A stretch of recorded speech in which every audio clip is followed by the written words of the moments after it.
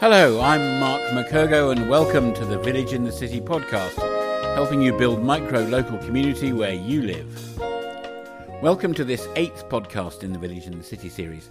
On this occasion, we're welcoming Laura Puttkamer into Village in the City. Laura is an expert on participatory urban planning and guerrilla urbanism, and her consultancy is the brilliantly named Parcity-patory. Laura starts off by talking about the ladder of participation, and then later in the call we branch out into smaller things you can do, ways of thinking about engaging locals with very low budgets and with lots of creativity and innovation. Thank you very much. Hello, everyone. I'm very happy to be here. Thank you for the invitation. So my name is Laura. I am from Germany originally. I'm currently sitting in the south of Mexico. Due to COVID, I decided to stay here for a little while. I've been working in Mexico City for the last 3 years. So I'm a consultant on participatory techniques in urban planning, but I come more from the social sciences because I've also got a degree in political science. So I come at the whole urban planning topic, not from a technical point of view, but more from a social point of view. So I try to be a bridge, between the urban planners and between communities. I blog about that. I also work as a journalist, trying to give communities, especially here in Mexico, more of a voice and kind of present some of the solutions they have here. So what I do is called solutions journalism. So I'll talk a little bit about the rationale for participatory planning and participatory techniques. I will also give you some examples to kind of illustrate what I'm talking about. And in the end, I do have some discussion questions for you. But before that, I am also very happy to take your questions. Participatory planning is the ultimate grassroots approach. The idea is that those who live in a neighborhood actually get to decide how their urban environment or their more rural environment in some cases will look like, rather than a top-down approach where the urban planners come in and go, like this neighborhood should have more parking, for example. The idea is to have a bottom-up movement where actually the citizens themselves co-create and co-design this whole process. And that requires quite a bit of rethinking in the urban planning process, because that traditionally tends to be very top-down. Plus it's also always sadly restricted by funds. So one of the pioneers for this idea of community engagement in planning is Jane Jacobs. You might have heard of her. She was a US-American journalist, and she became an activist when in New York City they were planning on building a big motorway through her neighborhood. And that's how she became active. And then afterwards, she wrote some very famous books, including The Death and Life of Great American Cities. And in this book, she said, cities have the capabilities of providing something for everybody, but only because and only when they are created by everybody. So that's kind of the main idea behind participatory planning. And recently that has been picked up by international organizations as well. So it's becoming more mainstream. The United Nations have their Sustainable Development Goals. That's an agenda that they try to reach, or that all of the countries who are part of the United Nations are going to try to reach by 2030, which is very ambitious. And the goal number 11 is exclusively about sustainable cities and communities. And as one of their targets, they say, which I marked in yellow here, that they want to, or we all are supposed to work towards inclusive and sustainable urbanization and more capacity for participatory planning and management in all countries. And then also there's the New Urban Agenda, which is by UN Habitat. So that's the body of the United Nations that's responsible for cities and human settlements. And in this New Urban Agenda that they came up with in Quito in Ecuador during this big conference in 2016, they also put a big focus on participatory civic engagement. So that's kind of to give you a bit of a background. So this is not just an idea, it's becoming part of international policies. And another important idea playing into that, and that's maybe even a bit more radical, is the right to the city, which is a concept from 1968. It comes from Henri Lefebvre, French. And for the first time in 2016, this right to the city, which is the right to live, to work, and to play in the city, was included in an international document, which was the New Urban Agenda that I mentioned just in the slide before. Participating in urban planning is also living and implementing your right to the city. So it's not just a right to be a citizen of a city, it's a right to co-create the city and to actually be a big part of the city. This idea is particularly strong in Latin American countries, but it's taking a hold in many other countries as well. And it's part of the whole underlying rationale for also the work that Village in the City does. So to further go into some basics of building participation and engagement in urban projects, key here is this letter of citizen participation. I like using that. It's a very good illustration of how to participate. The idea is that participation is often used as a token, right? You've got urban planners or you've got municipal governments saying, this is part of our participatory strategy, but in many cases, it might be just a small survey.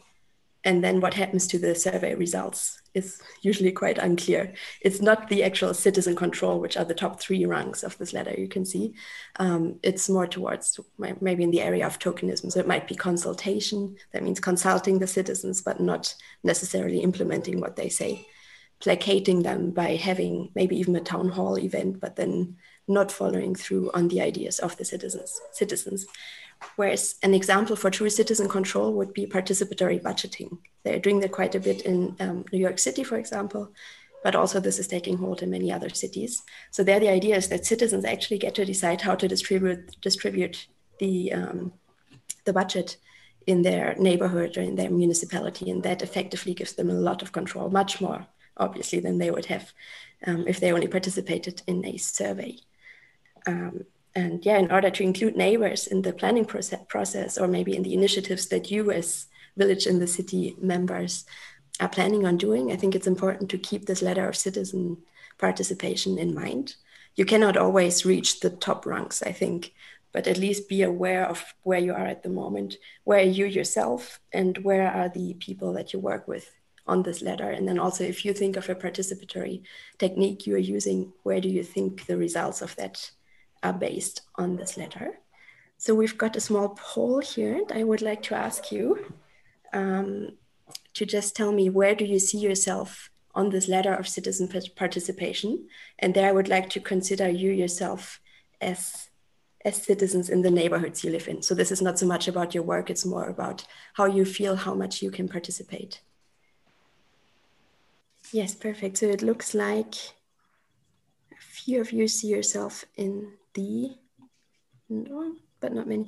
Most of you see yourself in the tokenism area, but there's also quite a bit of citizen control, partnership, delegation, and actual true citizen control. It's only one of you. Consultation, sadly, is the winner, although it's much better than nothing, right? But I'm just telling you this so that you're aware of the fact that consultation is more tokenism than actual participation, although it might be branded as participatory techniques, and it might help governments to reach certain political goals. But in terms of, co-creating and giving controls to the citizens, that's somewhere around the middle of the ladder, or maybe even the bottom third. So in order to climb the rungs of this ladder and to get further and further towards actual community engagement, there's a few different tools, and this is where I put so many links. But one of them is participatory mapping. So if, for example, you in your neighborhood want to lobby for a new playground for children, or new flower pots, or whatever you might like with your neighborhood, or maybe even the opportunity to do participatory budgeting, these are some of the techniques you can use for, let's say, urban planning related things. Participatory mapping is usually a very good tool. You can see an example of that on the left. This is not about creating an accurate map.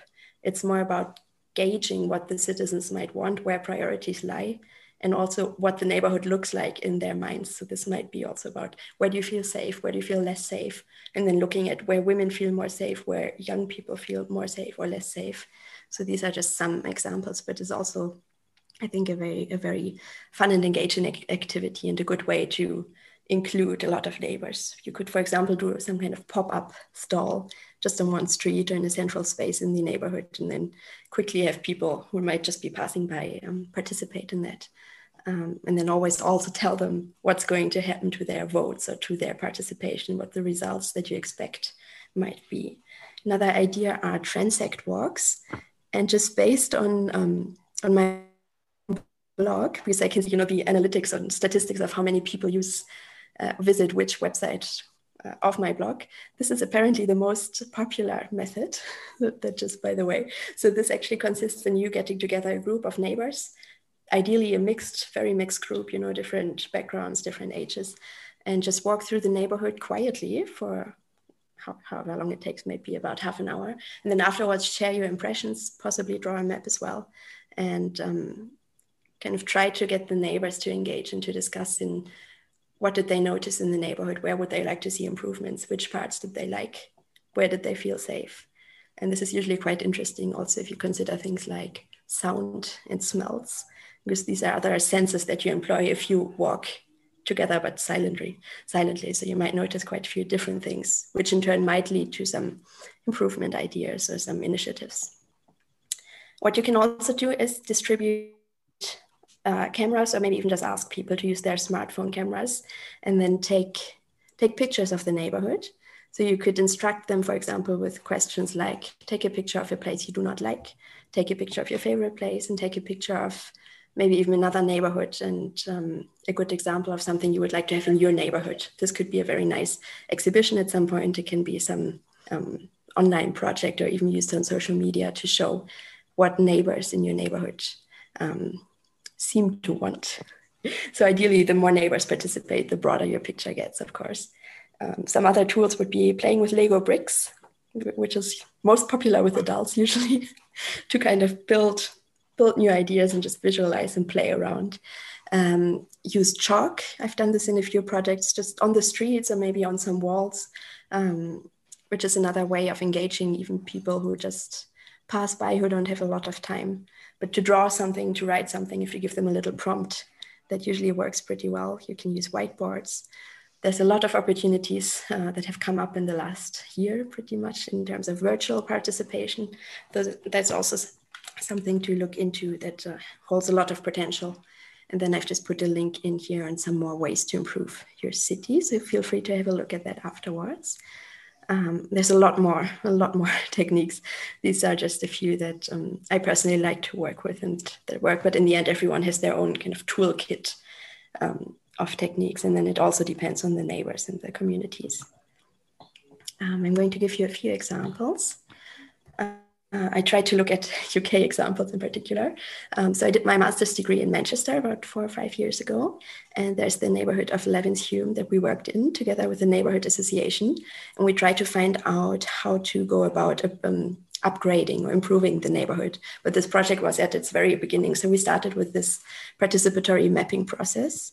As you see, we color-coded it a little bit. We looked at crime rates, and then we looked at official statistics, but also at the more emotional connections that people had with certain corners or back streets. We looked at, as you can see in green, kind of the positive examples, positive spaces in the neighborhood, which were community centers and a farmer's market. And then also we looked at some hotspots and some other issues like low air quality, for example. And in the end, we recommended to do a community garden and to also work with community festivals to bring the neighborhood together a little bit more. And one more idea that I know in the UK, you have a lot of these back lanes between rows of housing. And these tend to be a bit neglected in many neighborhoods, especially in Manchester, I think. And at the same time, they provide an interesting opportunity to bring the community together. So you can try to upgrade them a little bit by doing a common gardening project, or by allowing pedestrians to pass through. Depends a lot on the neighborhood, but these are a few ideas that we worked together with the neighbors. We worked on together with the neighbors in Manchester in that case. This is another project that I was not involved in, but I liked a lot. This was in Cork in Ireland, so the Shandon Street Renewal Project. And this is a great example of a true bottom-up movement, because their neighbors actually got together and they said, we do not like our streets anymore. These back streets in particular, they were deteriorating a lot. There was crime, there was graffiti. So based on volunteer work, they got together, they started this gardening. You can see the flower pots. They did some street art.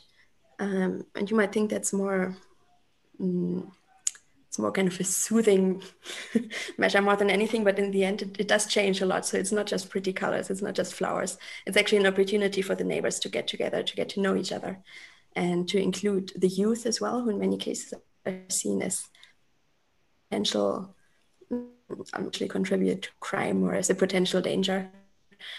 work with all of these groups together, if you find some low threshold ways, such as street art, to bring them together, that usually changes quite a lot. And then ideally, if you can get funds, like here in Cork, they got funds from the Irish government and from the European Union, that helps with the sustainability and the long-term progress of a project. Then I've got one example from Mexico City, because I've been living there for the last few years. So their walkability is a big issue.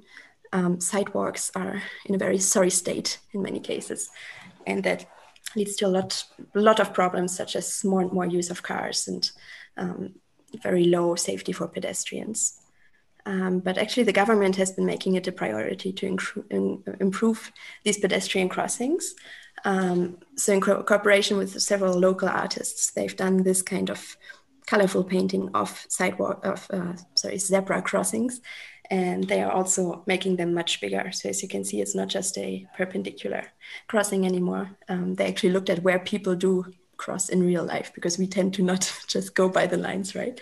And so that's one of the biggest crossings in the city center. They made that much bigger, but in this case, it's a very nice example, but it's an example actually of tokenism, I would say, because this was not very participatory. It's something that the statistics show, and I agree, just based on my experience, people do need that.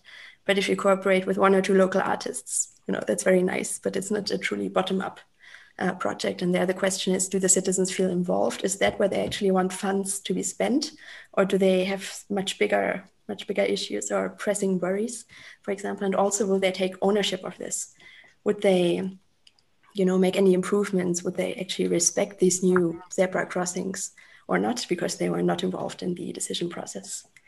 So that's just something to think about.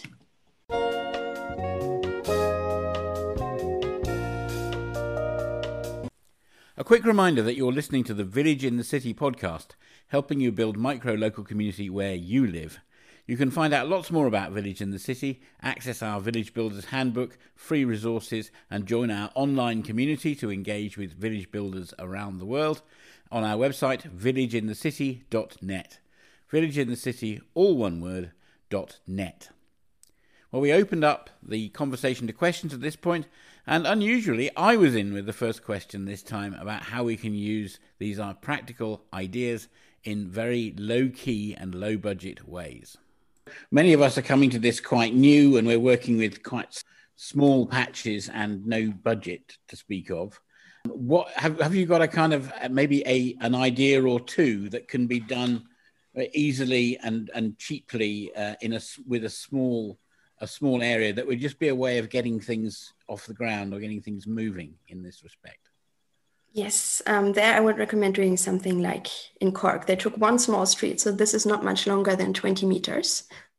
There was a lot of graffiti, and they just needed, in terms of the budget, they just needed the colors and the flower pots. So there you can work with donations or work with what you've got in your workshop, maybe.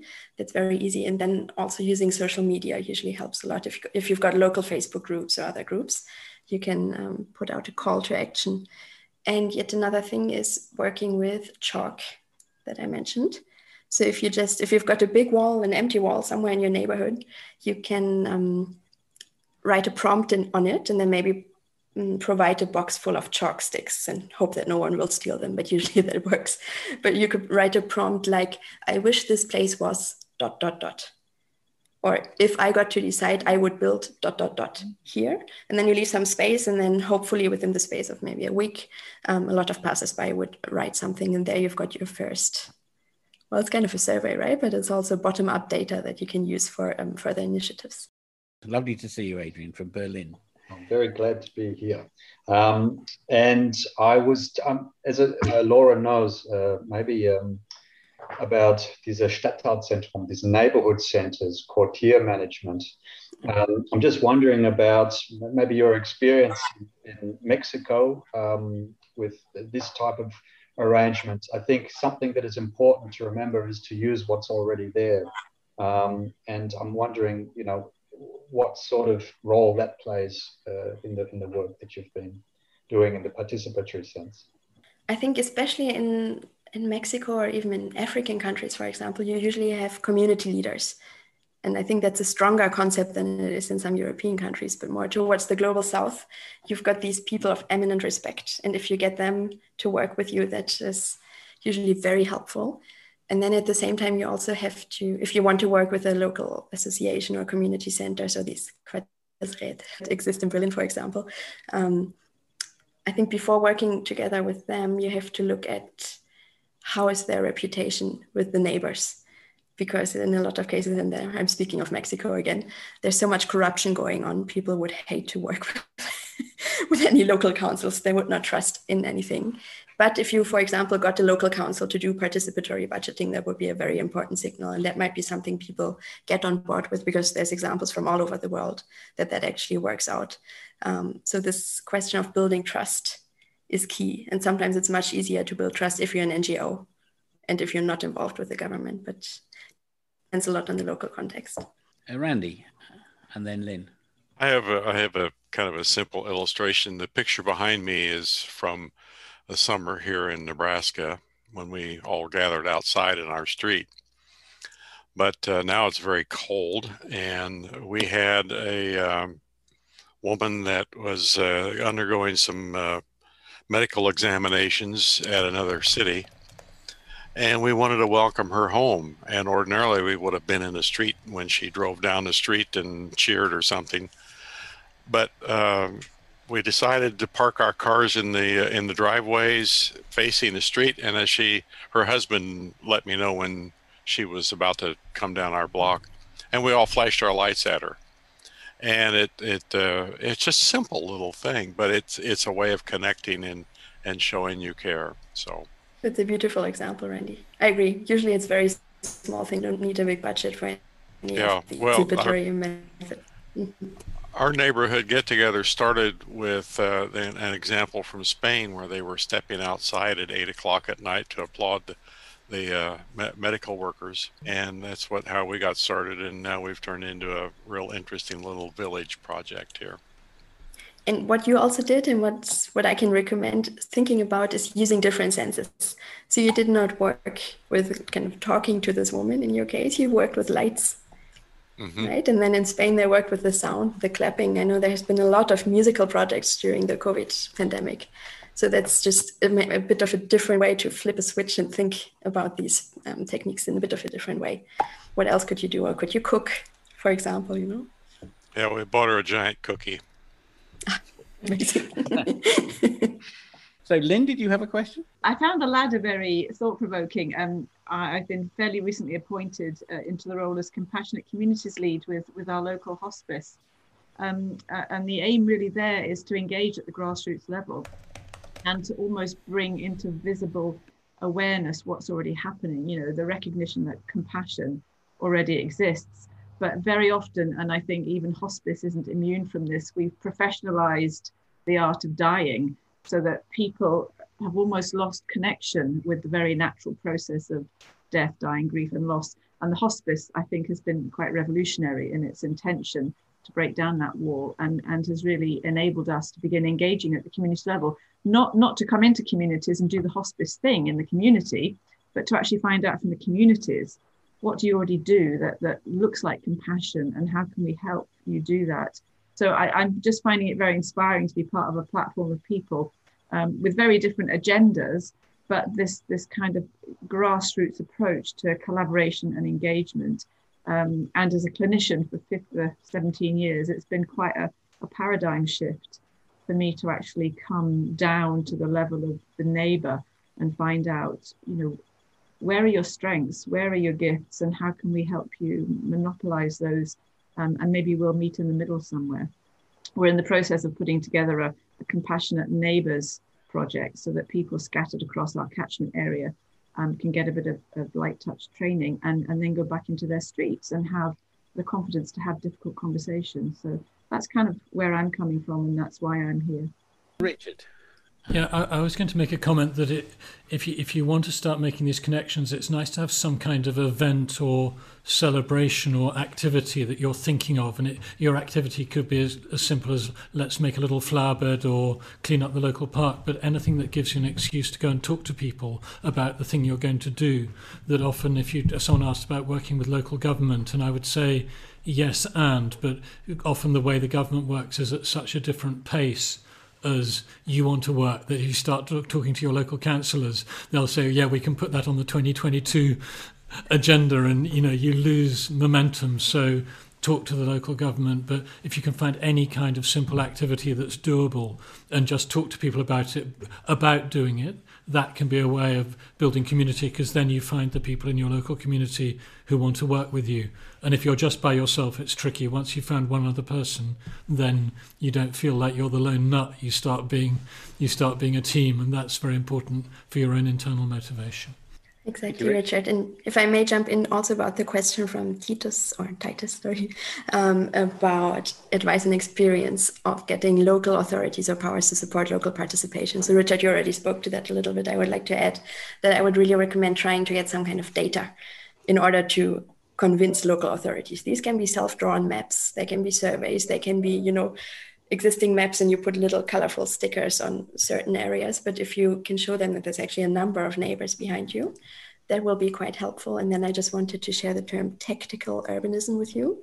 So these are kind of pop-up interventions and other interventions along the lines we've been speaking about. It can be as simple as a flower bed or just painting a big graffiti together with all, like a street art, a work of art or graffiti with all of the neighbors. But with tactical urbanism, you've got the idea of a long-term change that you want to achieve.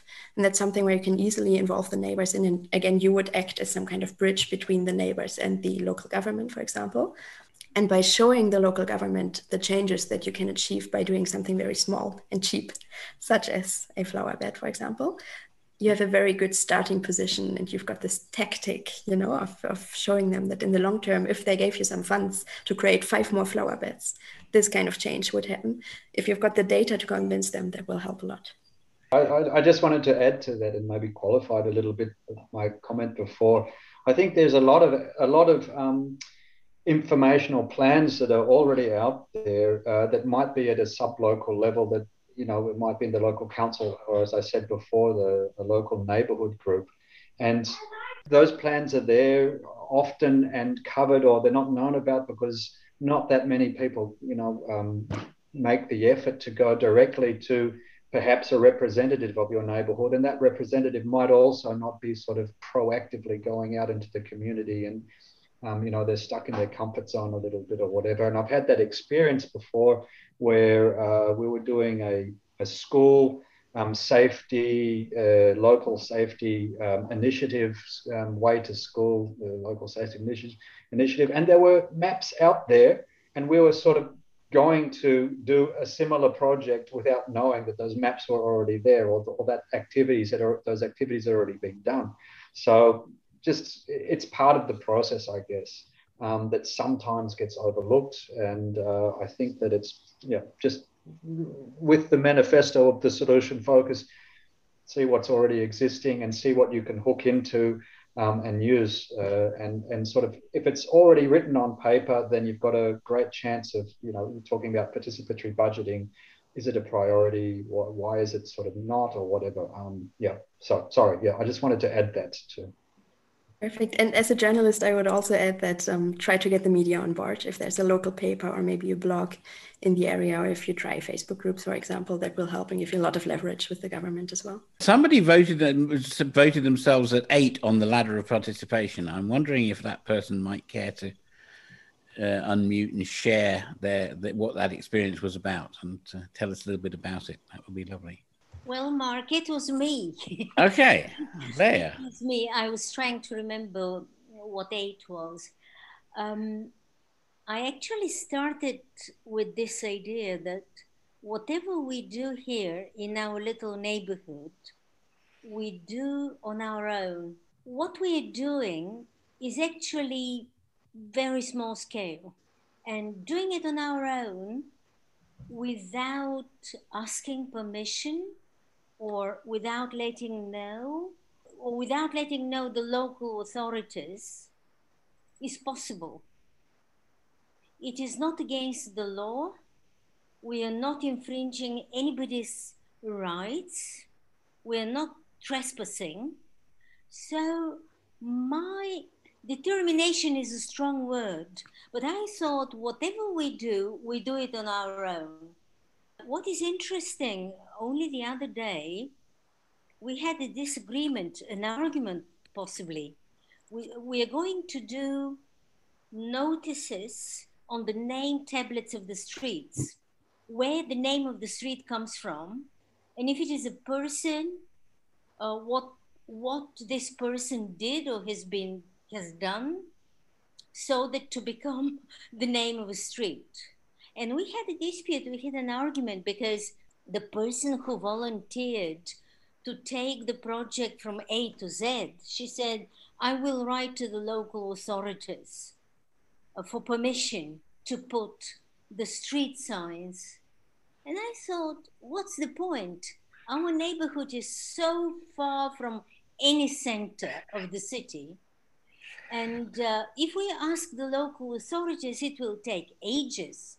And probably they will say no. I don't know, but it will, for sure, it will take ages.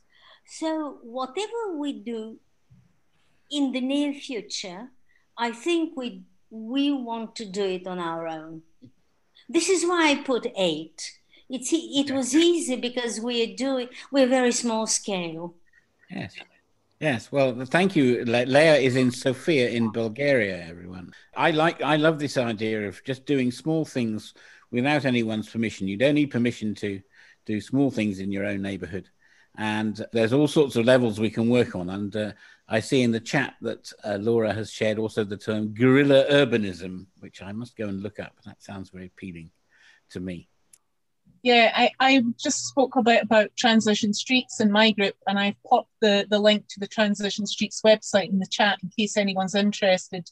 What's very helpful is that you can download the Transition Streets workbook for free from their website. And so we use that to provide some structure for our meetings. And we met every 2 weeks. For 7 sessions and worked our way through the workbook, and we enjoyed it so much, and we were getting so much out of it that we didn't want to stop meeting. So we've continued to meet fortnightly beyond the workbook, and we now pick our own topics to discuss. But the whole idea behind that is strengthening your connections with your neighbours, but also making changes to your own lifestyle to lessen your impact on the environment. And it's amazing how motivating it is to make those changes when you're part of a small group. The other thing that we're doing at the moment in our neighbourhood, which has been really nice as well, this month, for the month of February, this grew out of the Transition Streets group, is we're doing a thing called Fix It Feb. And so for the month of February, we're inviting all of our neighbours to think about things about the house that need fixed or repaired or maintained, and to reach out to their neighbours to ask for know-how, to share skills, and also to do a bit of tool sharing as well. So it's been wonderful to see what things our neighbours have fixed, and also for them to ask other neighbours for help. We've had bicycles fixed, toasters fixed, toilet seats fixed, and it's all on the back of this initiative that has been really primarily been online as well. So it's a good one to do while there's COVID restrictions too. What stood out for me is how many ideas come from talking. Yes. Absolutely. So talking is creativity writ large, I think, particularly if you come at it with the right spirit. Thank you, Kate.